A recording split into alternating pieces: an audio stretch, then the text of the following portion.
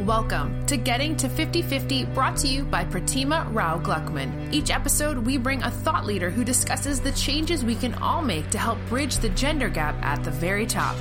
Today, we have around 5% of women running Fortune 500 companies. How can we get to 50% so that we have diversity of thought and opinion that is so critical to the success of organizations and humanity in general?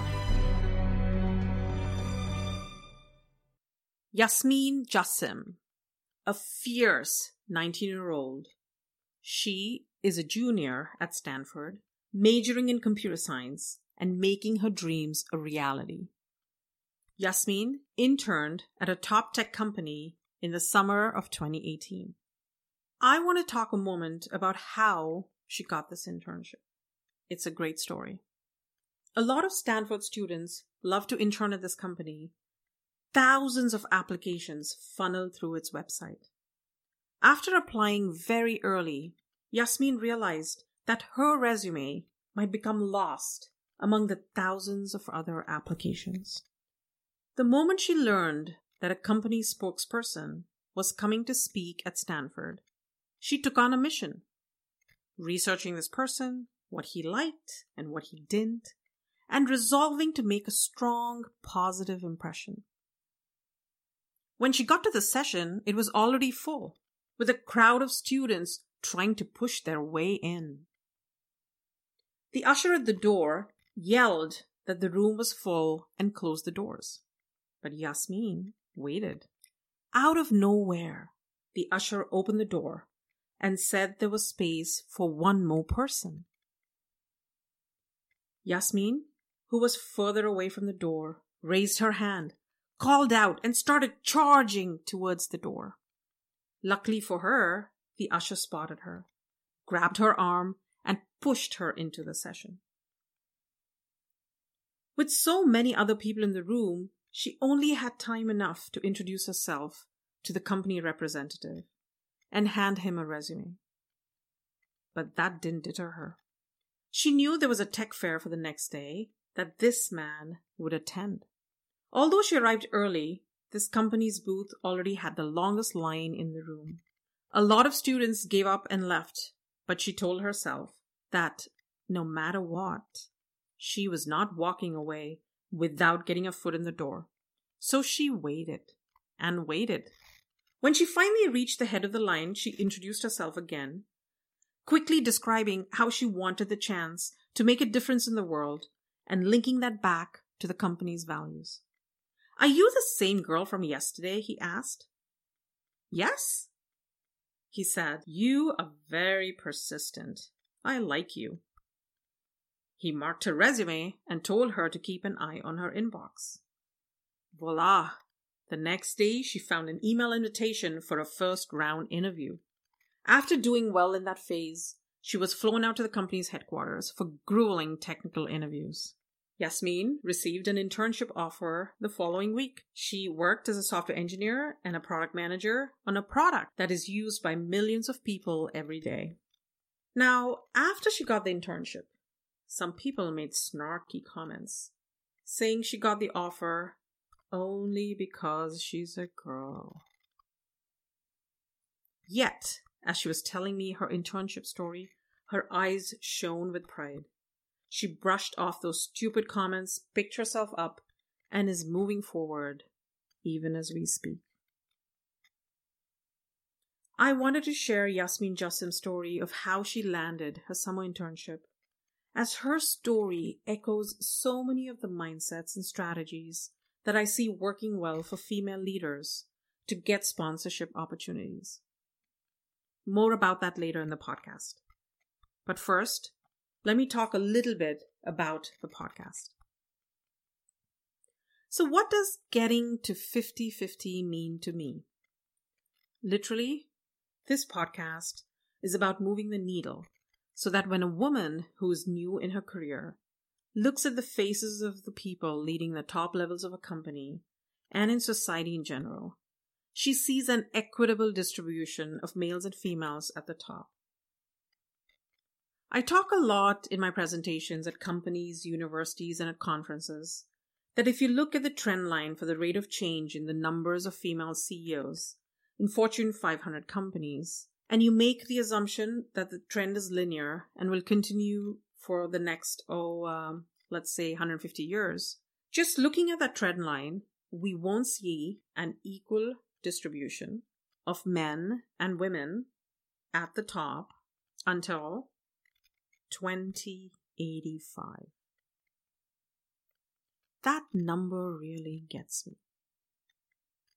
And though I'm not a sociologist, and I know that social movements don't behave like linear functions in many cases, but it gets me nonetheless that unless we start stepping up and getting organized to push for more change and inclusion, even our own daughters won't likely see a big change on this issue, even in their old age. Nelson Mandela got to see the collapse of the apartheid system when he was in his 70s. A system he did so much to dismantle, which was the culmination of his life work. If we see 50% female representation in leadership in our lifetimes, that would be a great tangible achievement. But really, it's just a statistic. And this initiative is about so much more. To me, what getting to 50-50 is really about is what are the internal changes we need to make? What are the skills we can and need to acquire?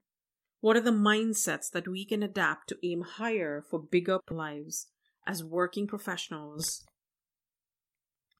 Another part of the getting to 50-50 journey, which is important to me, is the journey for our allies, the men in our organizations, our families, our schools, and our communities.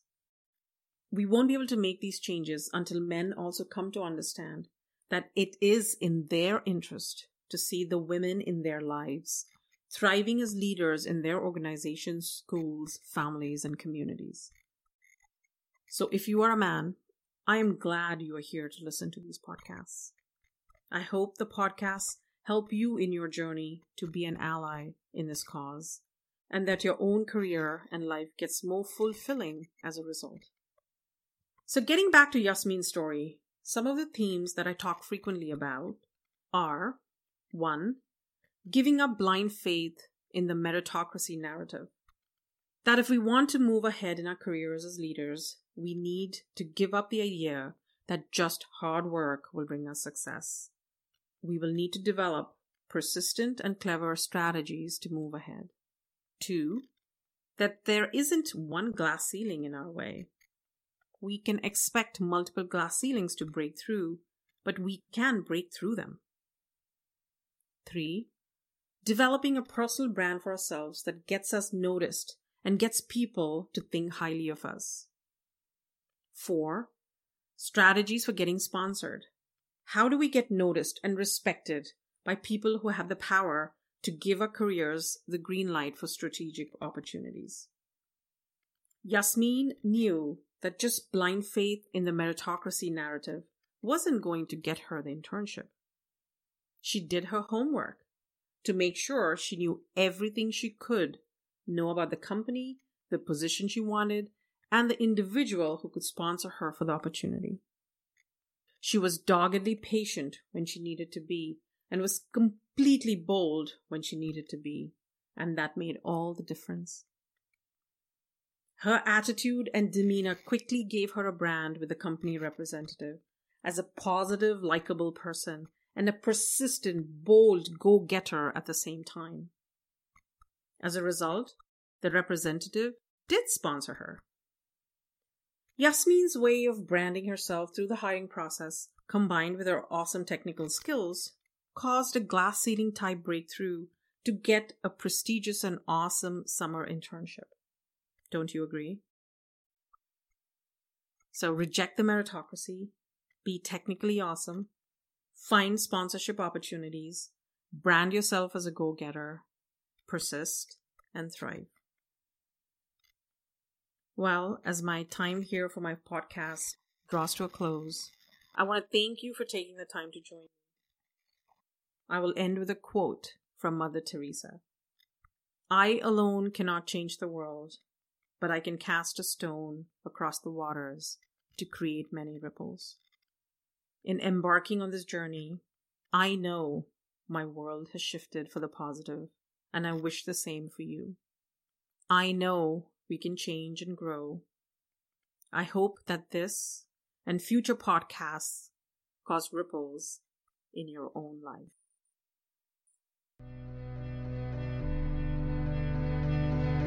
Thanks for listening to Getting to 50/50.